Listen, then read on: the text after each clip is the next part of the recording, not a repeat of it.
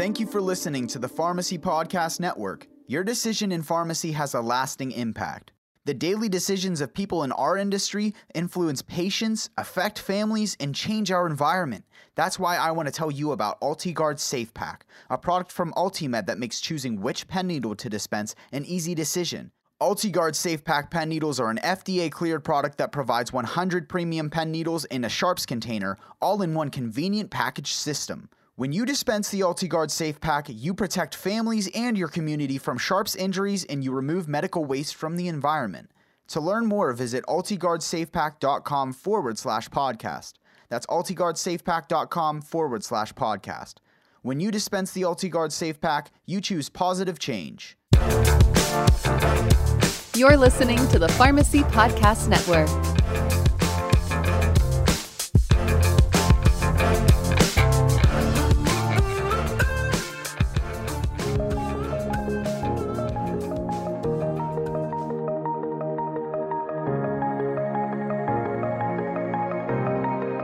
Particularly concerning are erroneous statements such as the nation no longer has a prescription opioid-driven epidemic. Chronic pain generally is defined as pain lasting 3 or more months or beyond the time of normal tissue healing, as described in the 2011 Institute of Medicine, the IOM report, revealing pain in America. Pain is a significant public health problem. Although estimates of the number of people living with chronic pain in the United States vary widely in population-level surveys, using self-reported data from this study, National Health Interview Survey Functioning and Disability Supplement estimates that the time of the survey, 11.2% of the adults in the United States population, 25.3 million, were experiencing daily chronic pain every day for the last 3 months of their lives. This is incredible, and it's also very disheartening. My name is Todd Eury. I'm the founder of the Pharmacy Podcast Network, and we're diving back into pharmacists and physicians collaborating for opioid usage and the proper usage of opioids for pain management, and also being very sensitive to the addiction issue that we have in the United States. With me today is very exciting to say Dr. William Omarque. He is a clinical pharmacist in Brandon, Florida, and has really focused on pain and explores pain in his own side research that he's done. And I'm excited to welcome back to the Pharmacy Podcast. Thanks, William, for coming back. No problem. Thanks to be back. So let's dive in. So we know that there are pharmacists out there, physicians out there who are on different sides of the line between what I would consider good collaboration in the name of patient care.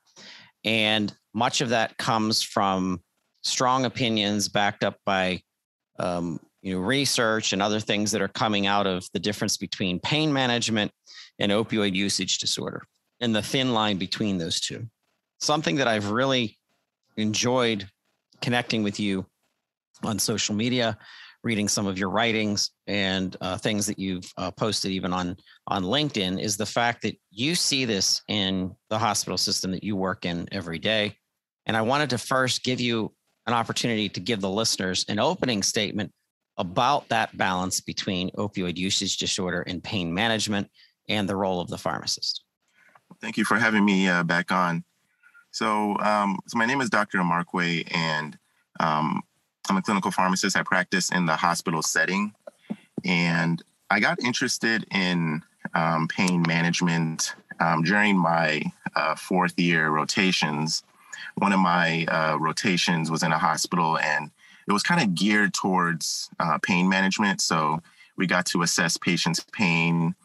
We got to make drug recommendations with my preceptor.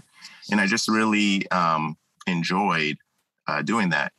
And I actually, during my rotations, got introduced to a pain management pharmacist by the name of Dr. Jeffrey Fuden. I got introduced to his blogs, and I just loved the way he wrote. I loved the way he discussed about pain management. He was really, passionate about it. And then it was through his work, I also got introduced to understanding the nuances of the opioid crisis. And I think that his work really shaped how I really got to understand this issue.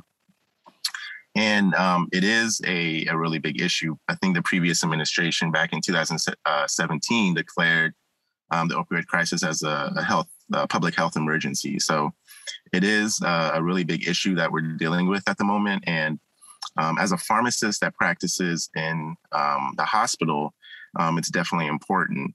And in the hospital setting, what they've done in regards to kind of addressing the opioid crisis and overdose death and those who have, opioid use disorder is what we call opioid stewardship program. So it's kind of a play off of antimicrobial stewardship programs that they have in hospitals. So opioid stewardship programs is important, and it represents a model for hospitals to promote safe and rational prescribing of opioids and also to mitigate preventable adverse events as well. And it is an important aspect, especially in the hospitals, because, the Joint Commission has actually made opioid stewardship a part of their pain standards. So it is important in the hospital setting.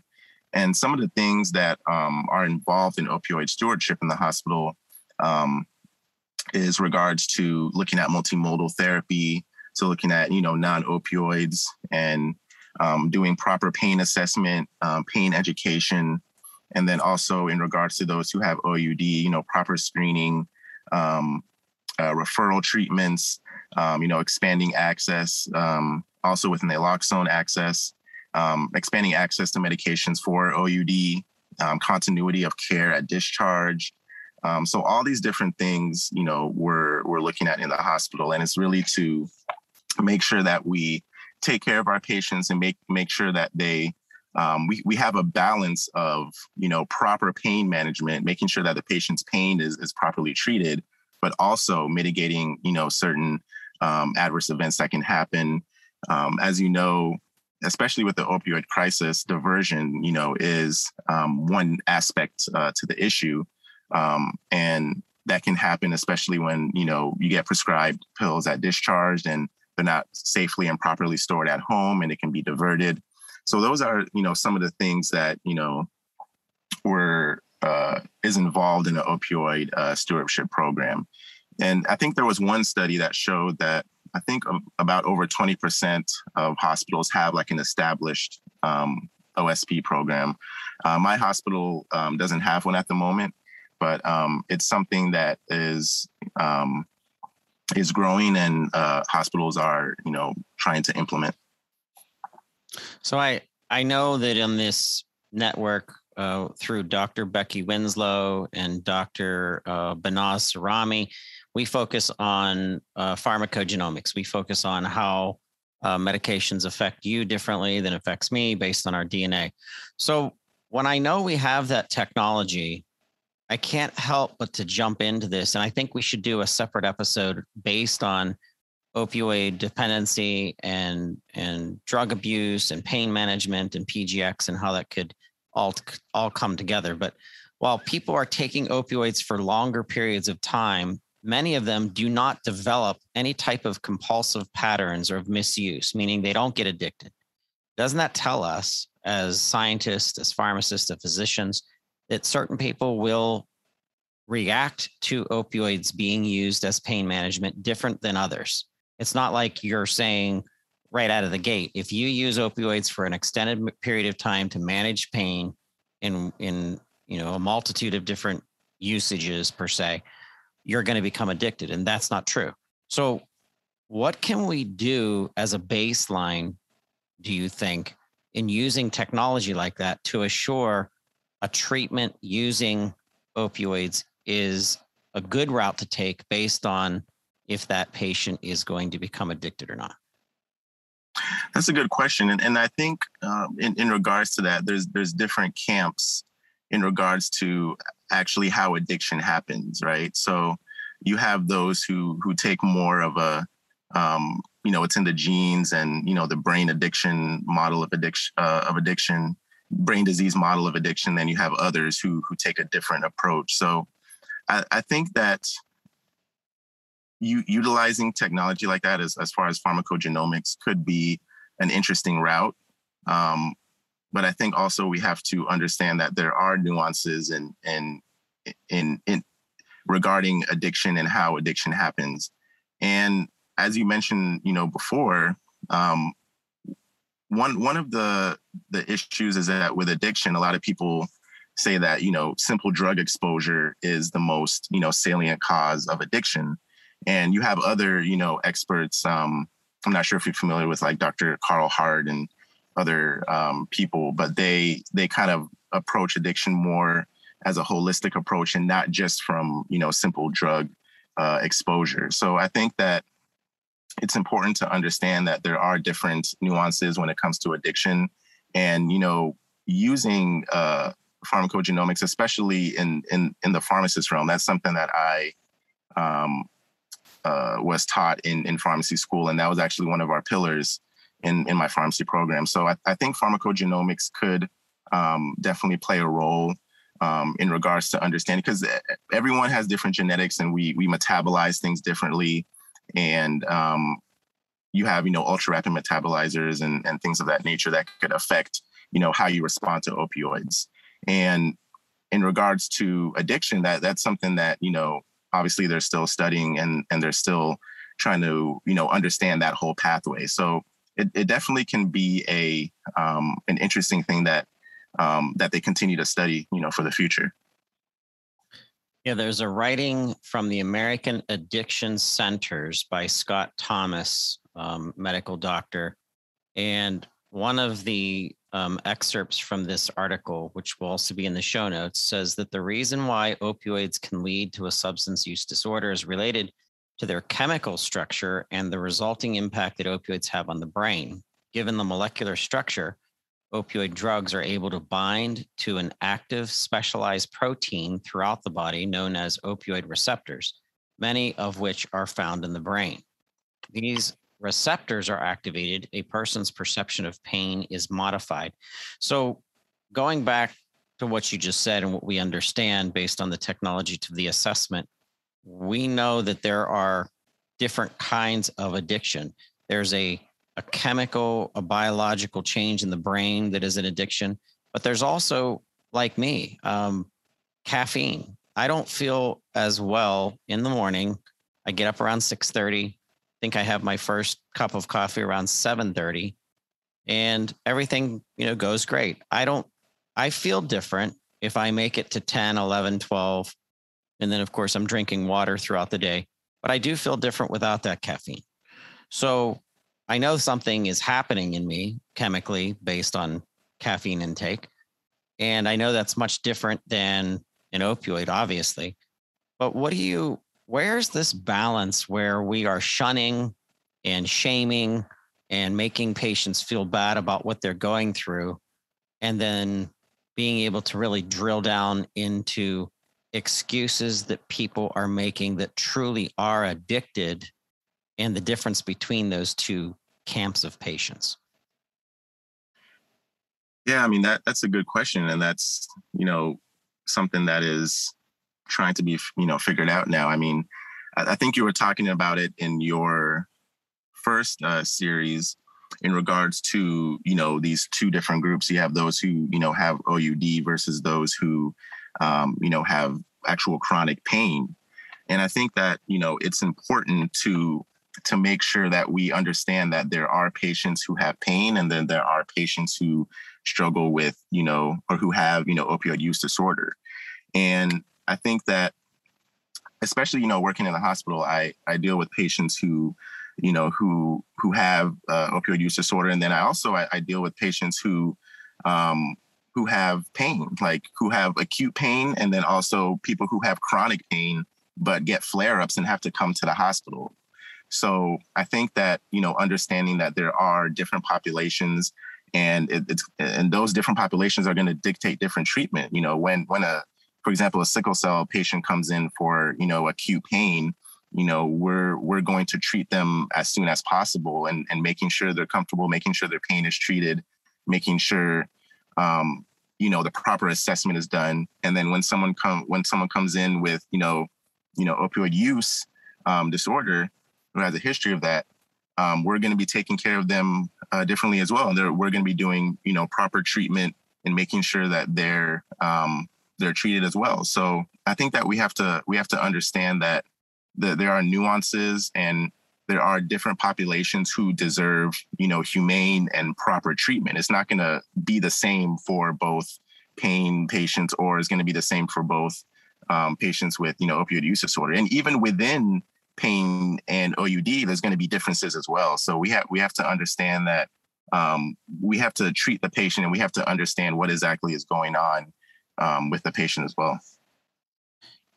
I like when you're bringing up a specific condition, a specific chronic condition, sickle cell, for example, where the patient is in pain, or sure, it's on different levels. Do you think we need to be specific based on the findings for a specific chronic case and take those out of the standard wide swath of paint that tries to paint over everybody the exact same way, which I think is ludicrous? I think it's not good treatment when you try to take one big, paintbrush and brush everybody the same. It would be great to see specialty disease states removed from this bucket so that we can immediately treat them from protocols right from the beginning differently, knowing that the disease state that they're suffering with includes a lot of pain that gets in, that's part of what that patient is experiencing. So what other disease states? We know that there's cancers that are painful, sickle cell is painful. What other disease states, William, would you remove from that wide swath to really drill down into what the patient was experiencing? Man, that's a good question. I mean, there's so many, and that's why it goes back to understanding, like there's so many different pain conditions. I mean, you have, people coming with, pancreatitis. I mean, that's very painful. I mean, there are guidelines regarding that, and there's just so many different, pain conditions that people have. And I'm a big proponent of, medication management and treating, particular conditions. And I think that, like you said before, making broad brush strokes against pain in general kind of dismisses the nuances that people have with specific pain. And I think that there are guidelines that discuss, different pain conditions, as I mentioned, pancreatitis earlier. And, now that you mention it, there was actually a workshop by the NIH that happened just recently in regards to sickle cell. And a lot of the experts were saying that, look, we need to understand and we need to treat sickle cell as its own thing, right?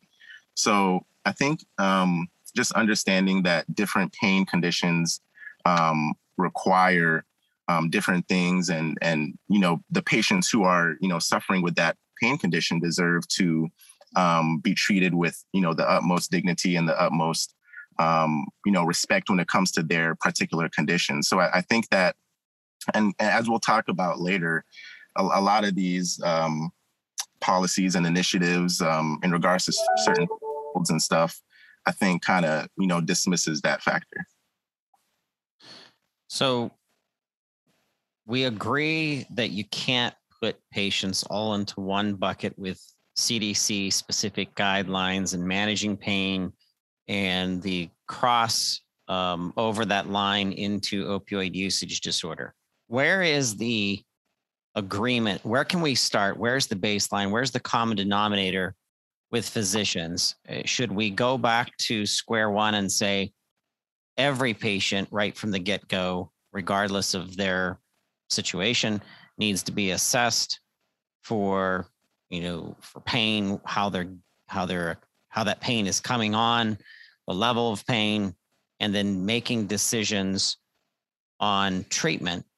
And based on the sensitivity of our country and the opioid epidemic, do we start out trying something other than an opioid unless it's one of these specialty disease states, including sickle cell, for example? Like, what do you think a baseline or a common denominator could be?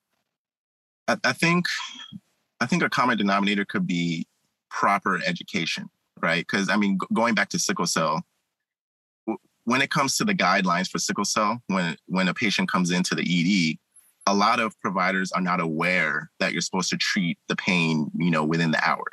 A lot of people are not educated on the fact that there are guidelines out there that set specific standards, not only in the time that you're treating a sickle cell patient, but the drugs that are being used. So opioids are actually standard of care in our you're supposed to use that, when the patient comes in, right?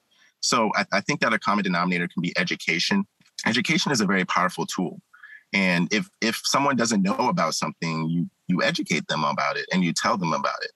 So I think that, education really can be a common denominator in these different pain conditions, and understanding what we need to really be doing in regards to assessment and in regards to, treating the patient. But it's always going to be hard because we all have our, different understandings and our viewpoints in regards to the opioid crisis. But I think, a common denominator can be at least we need to be educated on what we need to do and what needs to happen, especially with different pain conditions. So do we make a bucket for everyone that isn't facing a specific, debilitating condition, for example, sickle cell, to bring that back, and then try a non-opioid pain medication for others as we track how much pain is being relieved on a scale from 1 to 10. And that's subjective, because my pain at number 5 might be your pain at number 7, might be someone else's pain at number 2. So it's all different. But I know that there are non-steroidal anti-inflammatory medications like ibuprofen and Aleve and acetaminophen and another steroid that I can't say that sounds like glucocorticoid. How do you say that, pharmacist? Glucocorticoids? Yeah, there you go. Sounds so much better when you say it, William. Tongue twister. And then beta blockers and there's another one, Wilson's.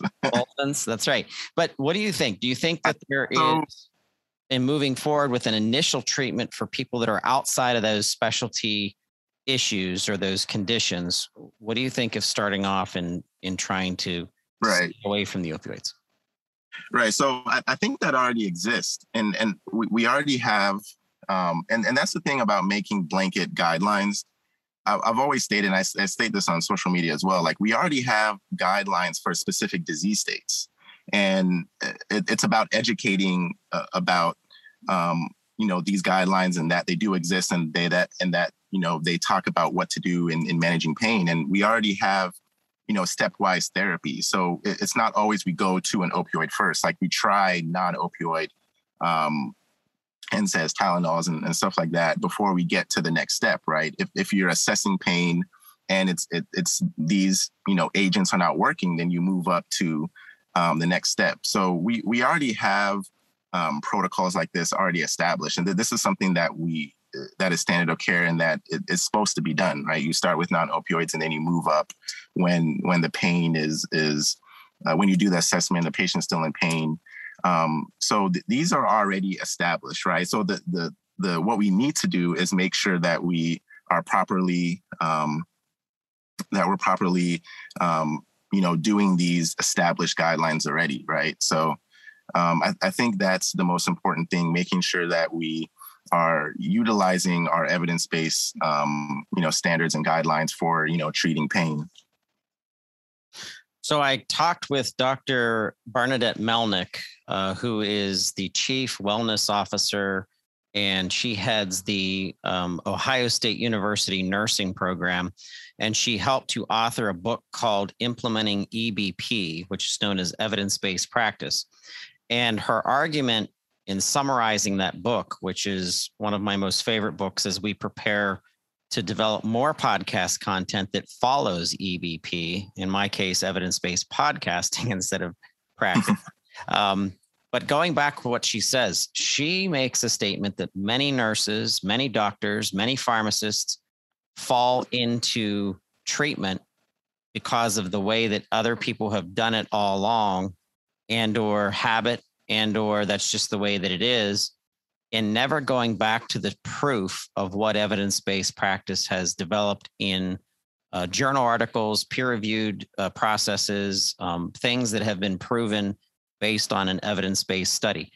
So when I think of the argument between organizations, physicians, pharmacists, pain specialists, organizations like PROP, I want to draw back to EBP, evidence-based practice, and say, but what does the evidence say about this? And you could fill in the blank. You could say, what does it say about weaning or titration off of opioids to get somebody to become, opioid free? Or what does it say about sickle cell pain management? Or what does it say? And of course, this is a lot of studies, a lot of reading, a lot of research. Right. Shouldn't we, and when I say we, I mean the healthcare professional overall, shouldn't we resort back to EBP? Yeah, I mean, I agree 100%. I mean, that's, as a healthcare professional, I have to make recommendations. I have that all these things have to be based off of what does the evidence say. And I think that it's hard sometimes because sometimes we don't have great evidence. So, sometimes we have to go based off of what is available, our professional judgment and things of that nature. But yeah, evidence-based medicine is really what we need to go by. And it's important for our practice, and it's important for our patients as well. And I think that especially with this talk of the opioid crisis and evidence, and different organizations having different opinions like PROP and other people, I think that evidence is definitely important to bring to the table and discuss. William, the Federal Register, the Daily Journal of the United States government, put out a notice on July 22nd of 2020, and they said management of acute and chronic pain, an opportunity for stakeholder engagement. The CDC, even though there are guidelines in place, and I know that there are two aisles of belief in such guidelines and how those guidelines came about, but they've left things open, saying that the CDC is seeking additional input from pain patients, caretakers, healthcare professionals who will serve as stakeholders during the guideline development process. The agency is planning to speak with 100 stakeholders by phone or online for 40 to 60 minutes to listen to their personal perspectives and experience related to pain care. And the CDC has already obtained written comments from nearly 5,400 people, most of them pain patients. So there is an application open, and they're taking applications until August 21st. So I'm going to post this link inside our show notes. If you are listening, if you are a pharmacist, if you are a physician, our amazing nurse practitioners, a nurse, it doesn't matter, and you want to participate, then get involved. And other pharmacists that are out there who are involved in pain management with their patients, start pushing other organizations to support your research. Reach out to our publication and see if there are ways to partner with other journals and or other sources of income, including pharma manufacturers, to do independent study and independent research that can become peer reviewed, because there isn't enough out there, in my opinion, William, to dig down into all of these specialty chronic conditions where pain management must be handled differently than someone else who broke their leg and is on opioids over a long extended period of time, and versus someone who is suffering with cancer or sickle cell. So have you heard about this call from the CDC asking for more input? Yeah, that's been a very contentious topic in regards to the updating of the CDC guidelines. And there's been a lot of physicians and advocacy groups that have discussed kind of the unintended, or some people say intended, but the unintended consequences of the CDC guidelines. And it's so important, as you mentioned. There's a lot of pain patients who have commented because they have been hurt by the CDC guidelines in their estimation. And I think that, like I stated before, having a guidelines that have blanket, thresholds is not always the best thing, because it kind of dismisses, individualized patient care. So the updating of the guidelines is going to be very, very important. Hopefully, in regards to kind of updating some of the recommendations that were put out when they first came out in 2016. And the whole CDC guideline controversy is a very big controversy. And as you had, members of PROP in the other series discuss that. But I actually wanted to talk about just quickly some of the things from the previous episode, just to bring a more balanced discussion in regards to the opioid crisis. You have many different, viewpoints in regards to, what exactly is happening and things of that nature. So in the previous episode, you guys talked about collaboration, between the physician and the pharmacist, and that is so important, especially when we're talking about, opioid medication class, because it's important to have that collaboration and to make sure that, we are properly mitigating risk, but we're also properly managing pain as well. And it's interesting, Dr. Kolodny had mentioned that it would be good for pharmacists, in the previous episode, it would be good for pharmacists to counsel patients in regards to the mitigating the side effects with opioids and how hydrocodone and oxycodone, if the patient understood that, it was essentially heroin.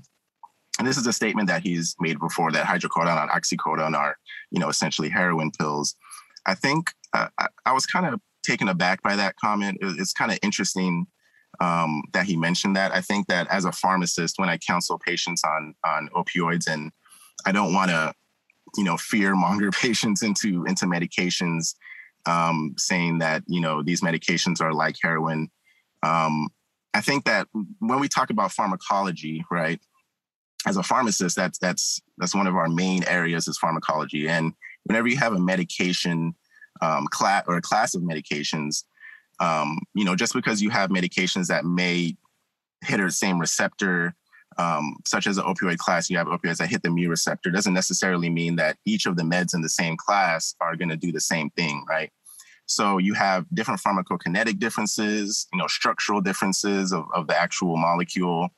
And, heroin is actually much more lipophilic than, hydrocodone or oxycodone. And it's much different than those drugs. So I think that we have to be careful in kind of the hyperbolic language that we use in regards to these medications, and make sure that we don't stigmatize these medications, because, people, depend on these medications, and people, depend on them to have function every day. So I think it's important as pharmacists that we don't, hyper exaggerate things, and we're honest with the patient about, opioid risk and adverse events as well, but not to, exaggerate these drugs as well.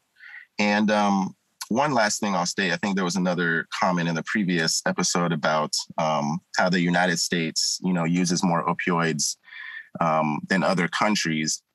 I think that it is true. Yes, we do use more opioids, after surgery than other countries. But I think it's also important to note that we have to talk about the disparities, right, when it comes to access to pain management. There's a lot of, especially morphine, which is, mostly used in the United States and Europe. A lot of other countries do not have access to, basic pain medication that's on the WHO's, essential list, such as morphine.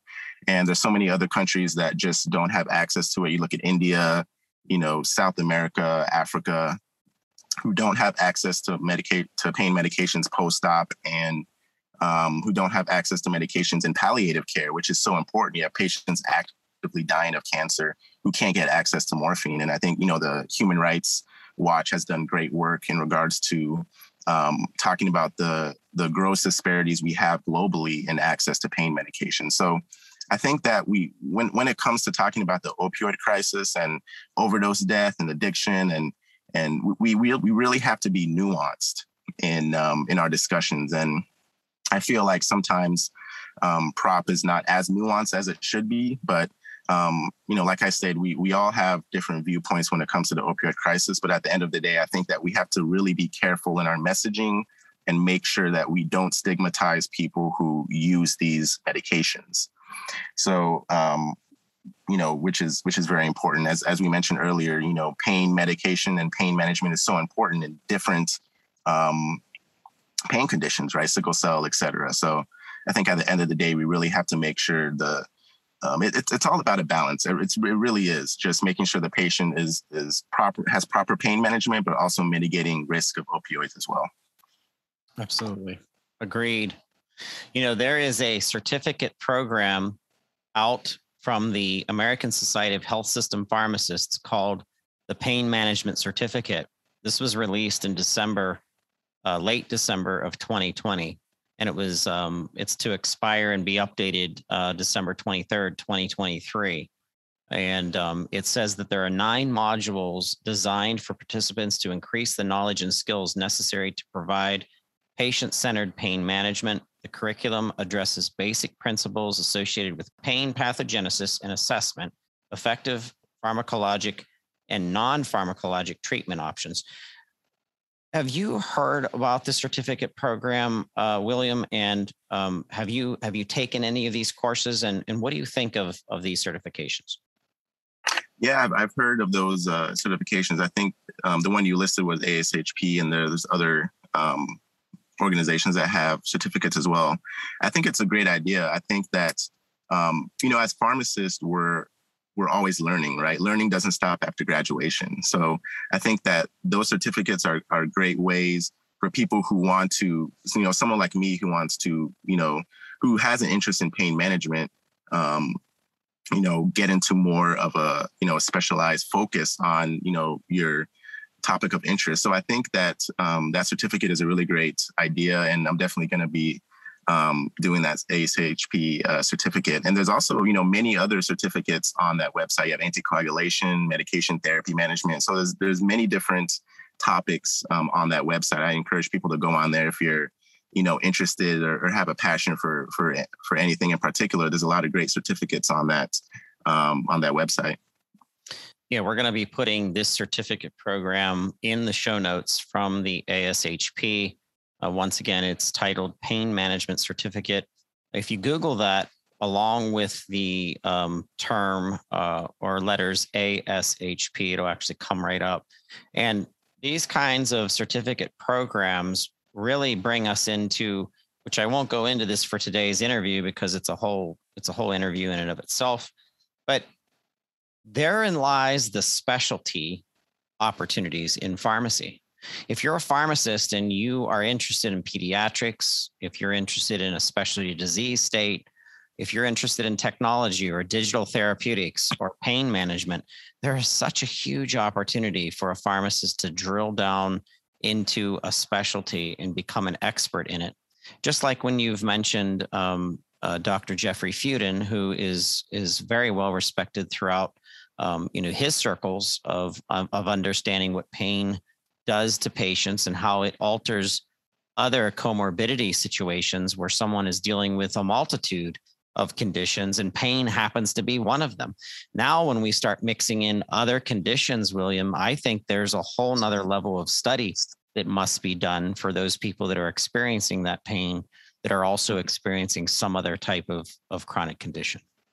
Oh yeah, that's absolutely true. I mean, as a pharmacist, whenever we take care of patients, we usually are not just taking care of a patient that has one, condition. It's usually multiple conditions. So a lot of things overlap. So it's definitely important to understand, the different conditions that can overlap in a patient and how to properly treat it. So once again, we're going to continue to peel back the many different facets of pain management and opioid usage disorder and the balance between them. I also want to encourage, if anyone's listening, if you are a patient, if you have a good relationship with your pharmacist, with your physician, based on your own experience, we'd very much like to start interviewing patients who have been very methodical about their treatment and what they go through their pain, because I think that's an important part of this discussion. You know, we're on episode 3 in this series, but we're going to extend this series as we did many of the other ones that have blown up into, 10, 12, 20 part series, because it's important to continue to push the collaboration between pharmacists and physicians in focusing on pain management, as well as the opioid epidemic. William, I so much enjoy talking with you. You always bring new information to the conversation, the insights, the way that you are very empathetic, and the way that you are patient. I even see responses and topics that you comment on LinkedIn and Twitter and Instagram, where you come at this as putting your patient first, and that needs to be supported by evidence-based practice. But having your heart in it and having empathy in this is so important, because sometimes patients feel that they're just pushed aside based on this wide brush stroke of decisions being made and guidelines being designed that cannot fit everyone. It just absolutely can't, and it's going to be different. So thank you so much, William, and we'd like to hear some of your closing comments. Yeah, I mean, it's having a family member who suffers with intense pain really puts things in perspective, and being on the provider side and then being also on the other side, where I've been with family members who have pain issues and can't get proper pain treatment. It really puts things in perspective, and I think I really go at it from that perspective. Like, we have to be about the patient. We have to make sure that they're getting proper treatment, and we really have to put ourselves in their shoes. Like, this patient is suffering every single day, and we have to make sure that we treat them individually. And I always go back to evidence-based medicine, and always go back to my family member who suffers with intense pain. So it's really about striking a balance for me, and I'm really grateful that to be on your platform to talk about this very important issue. So we have Dr. Joni Carroll, who's going to be leading a podcast series that's going to be titled Let's Talk Stigma. And it's going to be about treating patients that are suffering with opioid usage disorder and addiction, and how people who are stigmatized are not receiving the treatment that they need, because they're being pushed into a corner of assumption. And assumption is not evidence-based practice. And I know there are medical professionals, clinicians, pharmacists, physicians out there listening right now who might take offense to that statement, especially coming from someone who doesn't have a medical physician, MD, or PharmD degree. But as a patient, as a consumer, I think it's important to stop the stigma, to stop putting pain management patients or people that are suffering with pain, to constantly put them in some kind of corner with an eye roll, and not respecting what they're going through, and not being empathetic. I think that's big. So we're really looking forward to the series coming from Pitt School of Pharmacy, as well as the Pennsylvania Pharmacists Association, and we're so glad that they're going to be pushing this out. So William, definitely stay tuned for that series too. Yeah, definitely. We are pleased and excited of how much feedback we've received on this series, specifically to pharmacists and physicians collaborating on the opioid epidemic and also pain management. If you're listening right now and you'd like to participate, please reach out to the Pharmacy Podcast. We'd love to have you involved. Dr. William Amarque, you are a beacon of empathy and of truth and of caring for patients, and we have great respect for you, and thank you for participating today. Thank you, Todd. Thank you so much for having me on your show.